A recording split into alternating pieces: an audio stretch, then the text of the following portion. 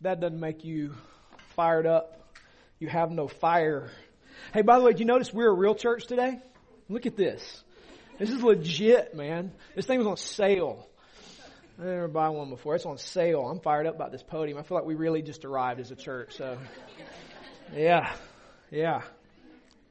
What a great day in the life of our fellowship. Before we launch into Acts chapter 16, you go and grab your Bibles and turn to Acts chapter 16. We're going to be looking at you probably heard this language, a 50,000 foot view of the planting of the church at Philippi. In Acts chapter 16, verse 6, looking down through the end of the chapter, in verse 40. Just a couple of things before we do that. They're not on the notes on the blog, and I want to say these because I think they're very important. One, I think it's altogether fitting that on March 3rd, which was Thursday, we finished out our 13th full year as a church. And so we have now entered year 14. So it's fitting that as we're entering year 14, that we're also commissioning a new campus to make room for what the Lord is doing in our fellowship, to make room for growth. And what a great and awesome thing that is. Think about that. 13 years is a long time. You may not realize this or not, but we are among 5 fellowships who've had the same pastors for over 10 years. Our town chews up pastors and spits them out. And you're in a select group of people who've had the same leadership for over 10 years. And that's a neat thing. And so it's just kind of cool. Second thing I want to say to you is introductory matters. And the Lord just put this on my heart. And I'm going to trust it's from the Lord. And I want to say this because I think it's vital. There are a lot of folks who serve and work really hard here. And so this isn't to exclude anybody, but these two the Lord put on my mind, and I think it's very fitting that we say something here. There are 2 women who've borne the weight of kingdom work sitting here this morning, Jennifer Jolly and Jenny Long. You ladies have borne the scars of being sheep in the midst of wolves. And you've borne those scars with dignity and grace. And you are God's grace to us. You've borne the burden of ministry in all seasons of life with children in tow. You've drugged them, kicking, screaming, spitting up, and not one time have you bowed out of working. And never a hint of complaint. And that's a testament to your strength, and it's a testament to God's grace that you are to myself and Emmett. Any who would seek to imitate you would do well.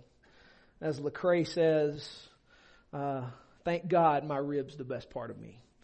And so, to a degree, this is happening today because of you ladies. So, thank you. Where are you at, Jenny? Are you working? There you are. Thank you, ladies. You guys rock.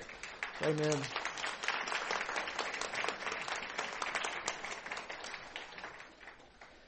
Lessons from the planting of the church at Philippi. Acts chapter 16, verse 6 to 10. Now, I want to say this is going to be really hard to do today. And the reason it's going to be hard to do is because I'm not exegeting this. I'm going to stay at the 50,000 foot view and just draw some lessons from the text. Now, after Easter, we're going to be launching into a 1.5 year long study in the book of Acts. And so, I'm fired up about that. And so I'm not going to be doing today what I'm going to be doing when we get to this passage a year from now. All right. And so we're going to 50,000 foot view it. We're going to look at some lessons at the planting of the church at Philippi. Now, a couple things introductory. Like I've already said 2 things introductory, but let me do 2 more introductory, or maybe 5 or 10. Let's just see where we go. 1, God expands the kingdom through planting churches. The Great Commission is a mandate to disciple the nations. Okay? The only way you disciple nations is preaching the gospel, and the gospel does some amazing things. It saves sinners and gathers them into communities who do the Great Commission and observe the sacraments that Jesus taught us to observe, baptism and the Lord's Supper. Those are called churches. Okay? The planting of churches, the multiplying of churches is how strategically God intends to disciple the nations. Okay? So when we look at the church at Philippi, it just makes sense that it's there because that's what the gospel does. And so we're looking at lessons from a church planted by apostles and pastors and servants because that's what the gospel accomplishes. So Three Rivers, this isn't going to be the only campus, and there's more to come as God would grace us with the leadership. There are other churches. Seth is going to be planting with his team in Cartersville. We're going to commission them in December of this year, and they hopefully will launch in Easter of 2017. And as God gifts more men who say, hey, I desire this noble task of shepherding the people of God, 1 Timothy 3, 1-7, and you test outright, because not everybody can plant a church. You got to work hard, and you got to make a plan, and you make a plan and work that plan, and you have the right gift set, you can plant a church. Remember, we say every disciple a church planter, right? And so as God gifts and graces more, we will assess you, train you, and we'll launch you out by God's grace. And so we're looking at some lessons, 50,000 foot view of the planting of the church at Philippi. And yes, this is where, the book of Philippians, that letter was written to this church, okay, that we're reading about its planting. So here's what we're going to do. I have some broad categories, and they match with the passage. So I'll give you the category. I'll read the passage and throw some observations out to you, particularly you guys who are going to be launching on the 20th. Okay, I want you guys to hear this, and for the rest of us here at the Unity Campus, I want you to hear this because there's some incredible lessons, and I'll draw on some stories from our past that'll hopefully help you out a little bit. First broad category, verse 6-10. Jesus is sovereign over when and where His church gets planted. Jesus is sovereign over when and where His church gets planted. Take a look at verse 6-10. Now, what has just happened, at this point you got Paul, Silas, Luke, and Timothy. Luke joins somewhere down around verse 10. It's an interesting thing when you're reading Acts. Acts shifts in between we and them. They and we. Luke is the author. And when it's we, right? You know what we is, right? That's like him present, right? With them. And so there are times Luke joins. Luke has joined this party of Silas, Paul, and Timothy. And they are moving in. And Paul has taken this young disciple who will be his son in the faith, Timothy, and they have set out. And verse 6 picks up the story. And they went through the region of Phrygia and Galatia, and having been forbidden, notice this, having been forbidden by the circumstances surrounding them, the bad guys? No. Having been forbidden by the Holy Spirit to speak the word in Asia. Why would God prevent them from speaking the word? You ever read that passage and went, geez, how strategic is that, Lord? Why would you prevent them from preaching the word? But He did. Verse 7. And when they had come up to Mysia, they attempted to go into Bithynia, but the Spirit of Jesus did not allow them. So passing by Mysia, they went down to Troas. Now if we're looking at a map, they're inching their way along the northern regions of Asia, modern day Turkey. And He funnels them down to a coastal city. Troas is on the coast. By the way, God is the ultimate strategician. Just made a word. God is a strategy working God. This is why we teach planters to make a prospectus and work them through a process. God, who made the flagellar motor, doesn't willy-nilly plant churches. It is a lie and lazy to say we're just going to trust the Holy Spirit. Because Holy Spirit made the flagellar motor. And that sucker's intricate. Meaning God uses good plans. Okay? Alright? So they had a plan. But along the way, the Holy Spirit, Spirit of Jesus, is not allowing them to execute the plan. He's superimposing a better plan. And they're funneling them along the northern regions of Asia until He gets them in this coastal city of Troas. Verse 9, and a vision appeared to Paul in the night, and a man of Macedonia, this is across the ocean. By the way, that's up in Asia, that's up in Europe. Philippi is going to be the first church planted on the continent of Europe. Alright? They're continuing to try to plant churches in Asia. And they're continuing to try to multiply the kingdom. And the Holy Spirit says, no, right here. Because D-Day is about to happen. The gospel is about to invade Europe. This is the first church planted in Europe. And so he's funneling them over to this coastal city, and in the night as they're sleeping, Paul has a vision. It's a man over in Macedonia standing there urging him, saying, "Come over to Macedonia and help us." And when Paul had seen the vision, immediately we sought to go into Macedonia, concluding that God had called us to preach the gospel to them. Awesome. Jesus is sovereign over when and where His church gets planted. Listen, it's vital to recognize that the Holy Spirit will repel some of our best laid plans and efforts. We make good plans. We strive for good plans. We pray. We seek His counsel. We seek the counsel of the Word. We seek the counsel of wise people. But recognize that plan is an open-handed plan, and we trust Jesus to be sovereign over when and how it happens. Sometimes the Holy Spirit forms a blockade to our efforts, and it's frustrating. But Holy Spirit blocks and repels because He has a really good plan. We should never fail to move forward and toward the vision due to being repelled or in fear of being repelled. We move in order to discover the way. The Holy Spirit will move us to the right place in the right time, and He will do this through His intervening and His leading and our vision-inspired efforts to make Jesus' name great. Listen, kingdom work is not always nice, neat, and efficient. It's great when it is, but it's often not. I don't know if you realize this or not, but the efforts to find a place to launch this campus were multiple.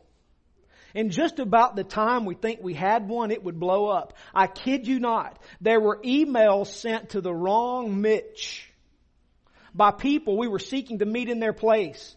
And a month and a half later, we would find out that I realized I sent the email to the wrong Mitch. And in that meantime, when we're wondering why they're silent and not replying back to us, and we're not hearing anything, God is working over here in this area to bring it down to a better place. Listen, this is awesome. This story is about the best example of Acts 16, 6-10 you could write. Efforts to get into a place, shut off. And you're like, geez, we're just trying to build the kingdom. Why won't this work? And I sometimes look at this and go, because the Holy Spirit would not allow it. He forbade it. Because His strategy is greater than we can ever come up with. Because Jesus is sovereign over when and where His church gets planted. So we lay good plans, we work hard with good plans, we hold them with an open hand and trust the Lord to lead us in triumphal procession, to spread the aroma of Christ wherever we go. And so God in His good grace wanted this over there at Chapel Hill United Methodist Church. I promise you that. It was not the only place. It was the last place. Not because it wasn't better, it's just because we're looking all over the place. Other churches, we want to pay you. No! Like when people are turning down money, they need money. No! We want to give you money. No! Lord, you must be talking. We're trying. And God moving us in the right place at the right time. There's no doubt that this campus needs to be right over there. And this is just how God works. You make good plans and trust the Holy Spirit to frustrate them. And by the way, there are lessons here on how to live life, y'all. You make your plan. Make a good plan. Work it and trust Jesus to shut things off and to open things up, because that's how He works. A few little applications here. We are to always move in obedience to the Scripture and the vision of the Great Commission and trust the Lord to make that work in the right time. It's never wrong to move in the direction of the Great Commission. It is never wrong to move in the direction of discipling the nations and planting churches. Never wrong. We move in that direction because that's the command. Disciple the nations. I will build my church. Listen, Jesus is in charge of building the church, not us. This is why He often frustrates plans and stops things and forbids our best efforts. It's because He is building His church. And it's our job to be responsive, to have ears that hear, eyes that see, hands and feet quick to respond, to His plans. It's not as though Paul and the team laid down when Jesus forbade them to go into the areas they thought they needed to go into. They just moved on to the next place and tried. They moved on to the next place and tried until the vision said, go here. And they went there. So we're to move in obedience. Always. Kingston campus, always, always, always. Unity campus, always, always, always move in obedience to the Scriptures and the vision of the Great Commission. Second little application, this requires initiative to move. Meaning you've got to do something. You've got to attempt things. Their attempts failed. Did it stop them? No. So this requires initiative to move. In order to do what we try to do, you can never be stagnant. You can't just sit. It requires initiative. It requires faith to keep going. It requires the willingness to fail and not let that crush you. Let me throw a little staggeration on you. This is not a church plant. This is a campus. Church plant's a different animal. Okay? 85 to 90% of all church plants fail. It's just the way it is. And it can't crush you. It can't make you go, well, I guess we won't ever do that again. No. If that were how Paul and this team responded when they tried to get in Phrygia and Galatia and the Holy Spirit forbade them, they would have sat down and said, well, I guess let's go back to Jerusalem. No. Let's try the next town. Okay. Let's go. So because Jesus is building His church and things don't always work, we can't let failure crush us. We're going to try things internally. They won't work. It can't crush us. We keep moving. We keep moving in the direction of obeying the Scriptures and completing the Great Commission. God is going to require discernment and training in the Word to know the Lord's ways of dealing with His people. We've got to be in the manual. We've got to listen to the Holy Spirit. We've got to have ears that hear so we can obey Him. Notice verse 11 through 15. Broad categories, our next broad category. Jesus will save unlikely people when He establishes the community of the kingdom. Listen, Jesus is really good at saving unlikely people. This is in verse 11 to 15. So setting sail from Troas, we made a direct voyage. Literally, the wind at our back.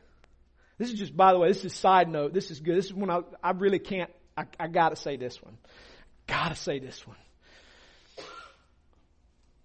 Because the Lord shut them off in other directions, when He made the way clear and they went, the wind was at their back. Those who wait on the Lord will renew their strength. They will mount up with wings like eagles. They will run and not be weary. They will walk and not faint. When you're walking in the way of the Spirit, it is not tiresome. It's just not. You don't have to pound the door down. He opens it up for you. And you walk through. Because that's what He does. So they knew we need to go to Macedonia. So they set sail from Troas, and the wind just happened to be at our backs and blew us across the ocean. It's like Jill in Silver Chair. She got from Aslan's country into Narnia because he blew her with his breath. And she floated down. Those stories are there. You know, if you've been around here long enough, I'm a Narnia guy. He will blow it open and make it happen. Just obey. Just obey.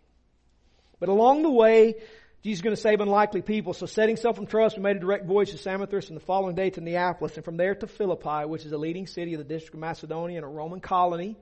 We remained in this city some days. And on the Sabbath day, we went outside the gate to the riverside where we supposed there was a place of prayer. And we sat down and spoke to the women who'd come together. One who heard us was a woman named Lydia from the city of Thyatira. By the way, Thyatira's old ancient name is Lydia. She is named after her home city. A seller of purple goods. God likes to save Romans. There are people here that are born and raised here in the dark, and Jesus wants to save them and do great things with them. So this seller of purple fabric, named after her home city, was a worshiper of God. She had, as a Gentile, become a worshiper of the Lord. She's following the ways of Judaism. And the Lord opened her heart to pay attention to what was said by Paul. And after she was baptized, she believed the gospel. They baptized her, and her household as well. She urged us, saying, if you have judged me to be faithful to the Lord, come stay at my house. And she prevailed upon us. Jesus is going to save unlikely people when He establishes the community of the kingdom.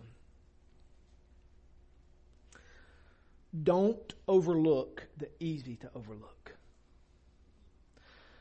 The reason they're gathered outside the city is because there weren't enough men to have a synagogue. Had to have 10.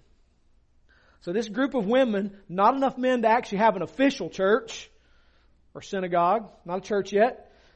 They gather.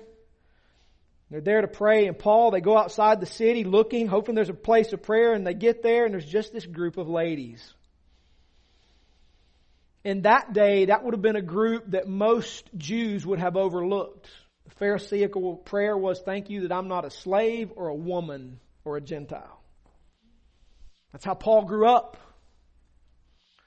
And he walks out there and there's this group of ladies. And rather than moving past them, they engage them. And what happens? The Lord opens her heart to hear the good news. Things to observe here. Don't overlook the easy to overlook. This is so incredible to hear Jenna say this. Wandering soul. Kind of after college, just kind of out there. It is okay to seek after those who are hungry. And I wrote this down. You said wandering. I'm thinking, you stole my word. Maybe that's the Lord. This is good. It's okay to seek after those who are hungry and wandering and God-fearing, as it is okay to seek after the hardened sinner who wants nothing to do with Jesus. I would argue that's Rome and Floyd County. The wandering who has heard the name and not yet been transformed. There's not many people you'll engage in Rome and Floyd County who haven't heard of Jesus. But they are lost and they are wandering. They're not here on Sundays. They're not in any place on Sundays. Just drive through town at church time. You know how traffic is at 4:30 and 5 o'clock and then trying to get places at 7:30? This place is off the chain.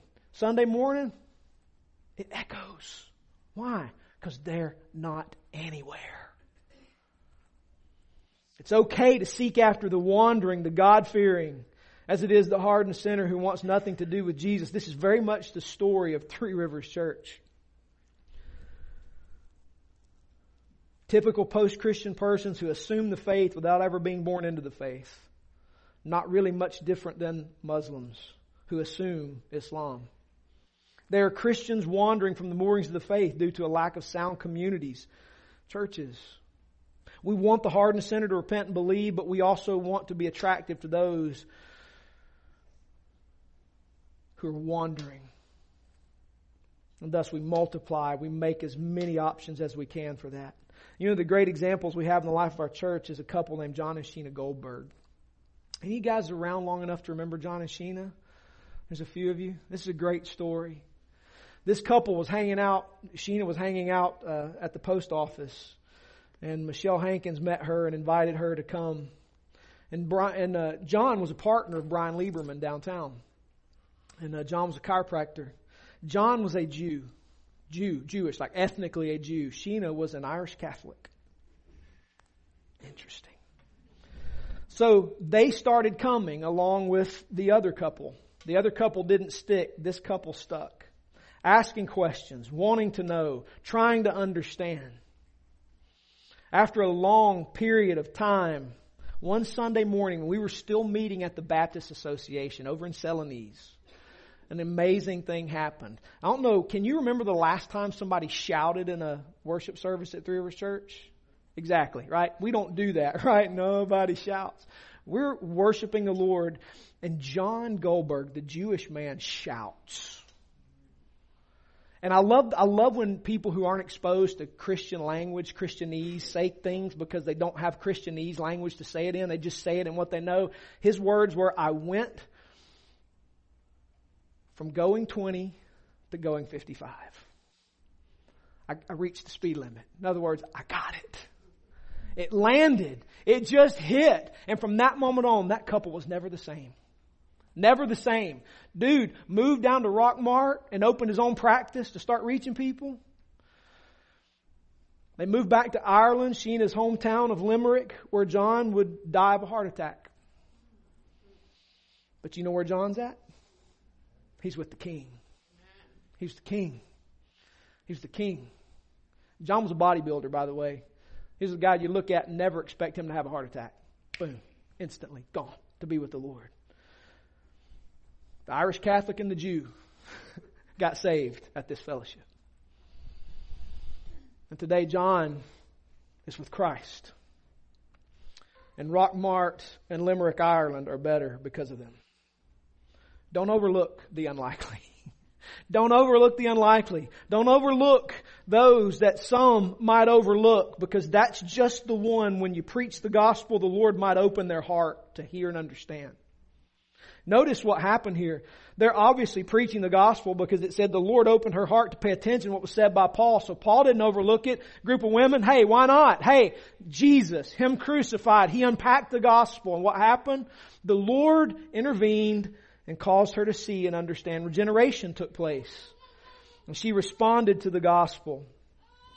Listen, Three Rivers Church, understand the Spirit regenerates. You don't have to make that stuff happen. You don't have to create crazy things, crazy experiences. Just preach the gospel. Stay in front with the good news, because when you do, Jesus saves sinners. Live a culture of evangelism where everybody plays a part. Gain an eye for the regenerating work of the Spirit. That happens in this room, y'all. Listen, I know we don't do things the way some folks are used to seeing them happen, right? When you get the altar call and people come down and fill out the card and shake the pastor's hand. Nothing wrong with that if you want to do that. But God saves people. You don't even know it. They walk out of here. Then they send emails and go, man, I understood this. Or, man, tell me about this. Or, meet with me over this. And I have a question about this. And they just saw, because the gospel breaks open the darkness and light shines in and they see. And it had nothing to do with us. It's the gospel. Somebody smiled at them when they walked in the door. Somebody shook their hand. Somebody greeted them, treated them nicely. They didn't feel shut out. They came in. They heard. They believed. We baptized them. You guys remember last baptism service, don't you? The dude pulls in and goes, Jesus told me to stop and get baptized. I just got saved. And we're like, what do we do with this guy? I guess we baptize him, right? That's what the gospel does. So be quick with the gospel. Recognize it is He who regenerates. Be ready to watch for and receive the fruit. Guys, that's how we'll change Rome and Floyd County. It's not an overnight thing. It is a lifetime. It's 13 years. It's going to be 13 more years. It may be 25, 30 more years. But it's a long-term investment in staying out front with the gospel, not overlooking those easy to overlook, and trusting the Lord to do what He promised He would do. Verse 16 to 24, you're going to encounter, and you already have encountered, and we have been encountering. By the way, we launched in 2003. We were here in 2001 building up and preparing. So we've been here longer than 13 years. We just went public in March of 2003. Okay? But we are, and we will encounter spiritual warfare and external opposition for doing good. Kingdom work is hard. Yes. Notice what happens here in verse 16 to 24.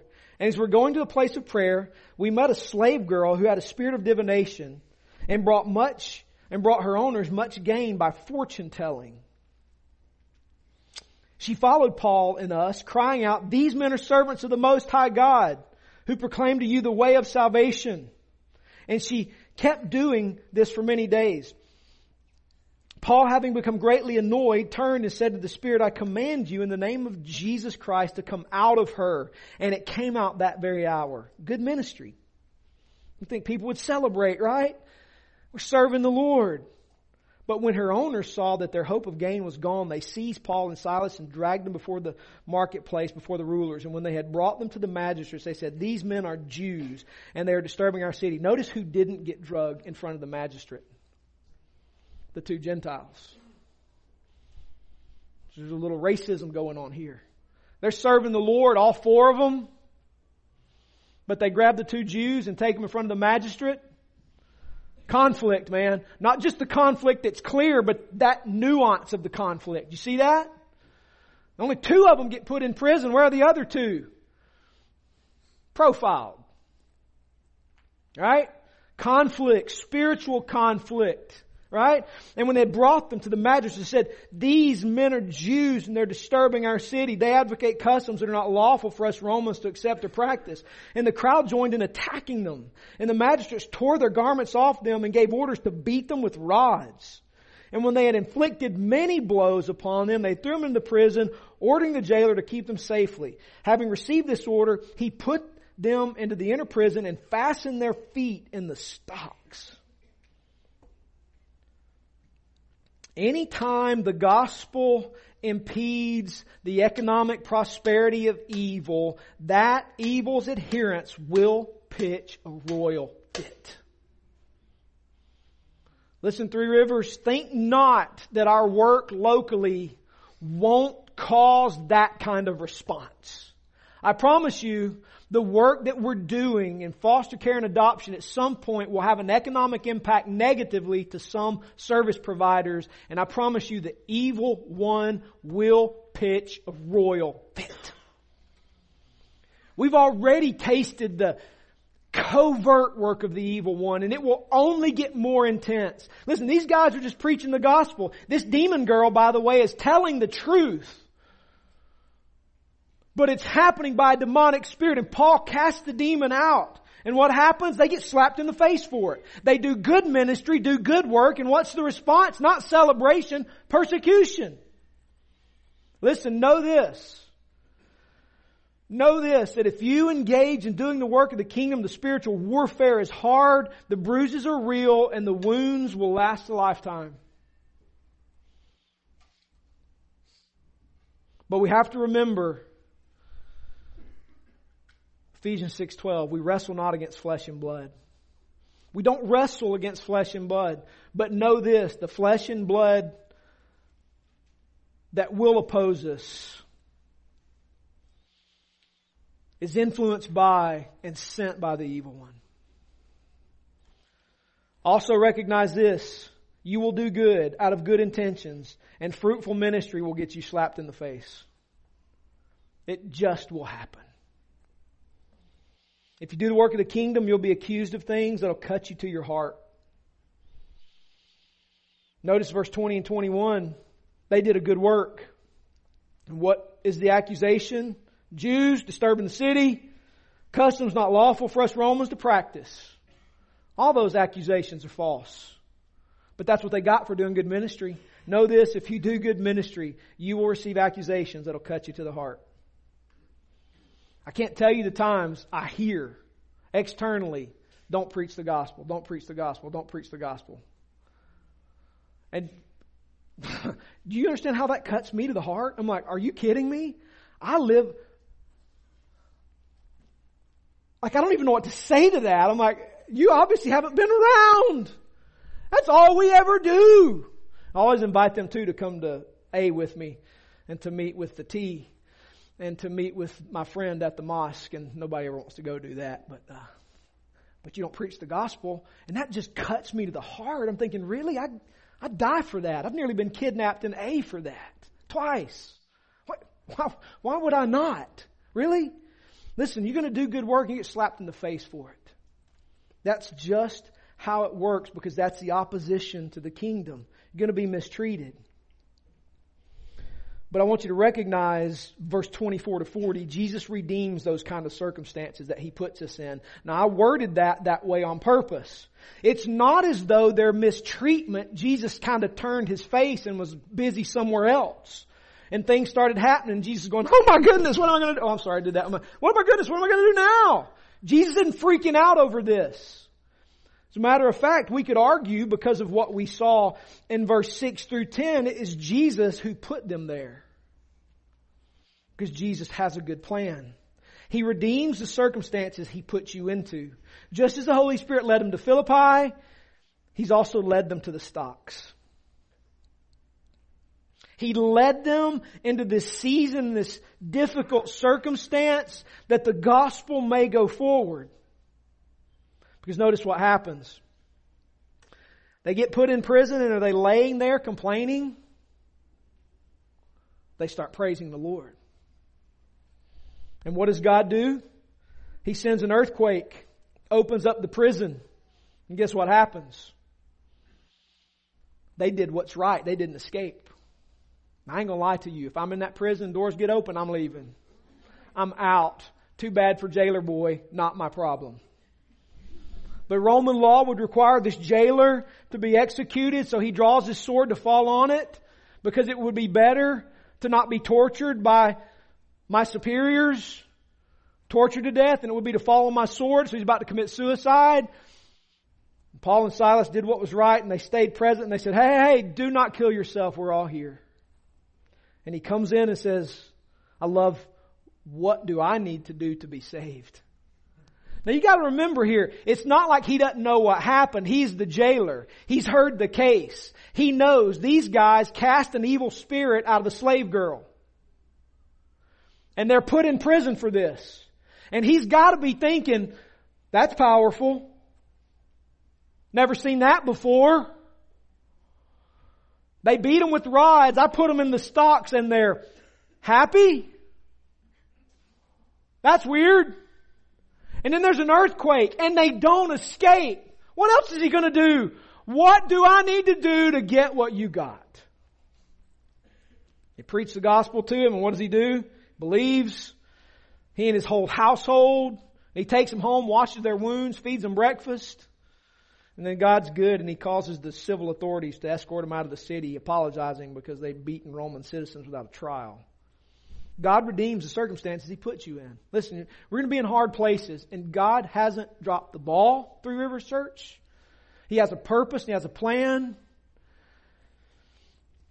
He's working it. He redeems it. He intends to save the lost, bring the wanderer, build His kingdom. Give praise, church, in the middle of hard times. I'm about to close with this, so I'm going to segue off to it. Be able to give praise, not just here on Sunday mornings, but in all things. Expect the Lord to be our deliverer. He can send earthquakes. He can give dreams. He can give visions. Always do what's right.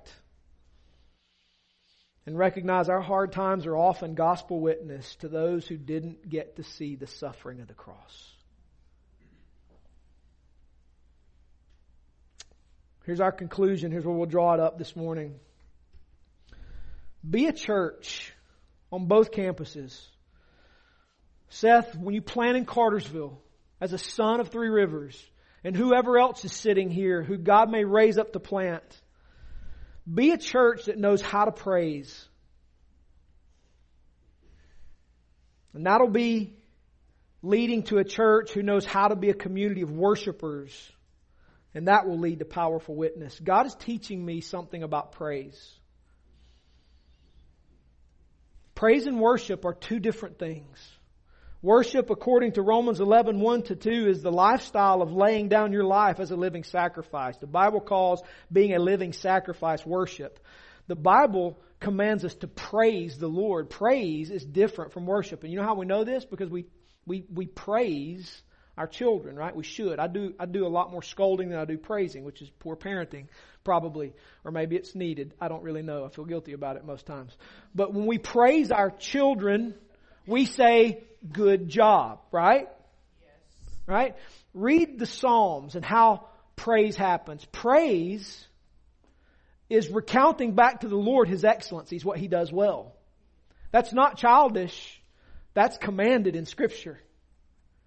And have you ever noticed when we pray, it's real easy to default to asking the Lord for things, which is fine. That's part of praying. But praying also involves praise. Or we say, well done, King Jesus. Holy, holy, holy is the Lord of hosts. The whole earth is full of your glory. The voice of the Lord causes the deer to give birth. And in your temple all cry, glory. That's praise. That's recounting back to the King His excellencies. In order to do that, you need to have seen those excellencies. You need to have tasted those excellencies. Which is why when we stand and we sing songs, they are songs of praise, recounting back to Him glories. That will lead to a life of worship, where you walk out of here and you lay your life down as a living sacrifice because He does all things well. And when He speaks, even deer give birth, and doors open to Philippi, and South Rome, and elementary schools being given to us, and nations converting and coming into the gospel. Because, King Jesus, you do all things well. Three Rivers, I want you to be a praising church that lays your life down as an act of worship. We live life like this Acts thing that we're going to be studying in a few weeks. We will be a praising people who knows how to lay our lives down as an act of worship. And I promise you guys, that is attractive to Roman Floyd County. I'm going to tell you something. People don't know what to do with us. They do not know what to do with Three Rivers Church. It has blown the mold out of the water. Because, hey, look around you. This is a small church, and it does more than a larger. And listen, it's not us. It is Jesus building His kingdom. And listen, when you begin to see these things and we continue to pursue the kingdom, and we pursue the King, and know the King, and worship the King, and obey the Scriptures, and do what He commands, and fail, and go after it again, and refuse to give up, Jesus does supernatural things, and He causes people to go, what do I need to do to be saved? What is it you're doing? Who are you? And you know, it's an opportunity for the gospel. And then what you get to do is tell them about Jesus.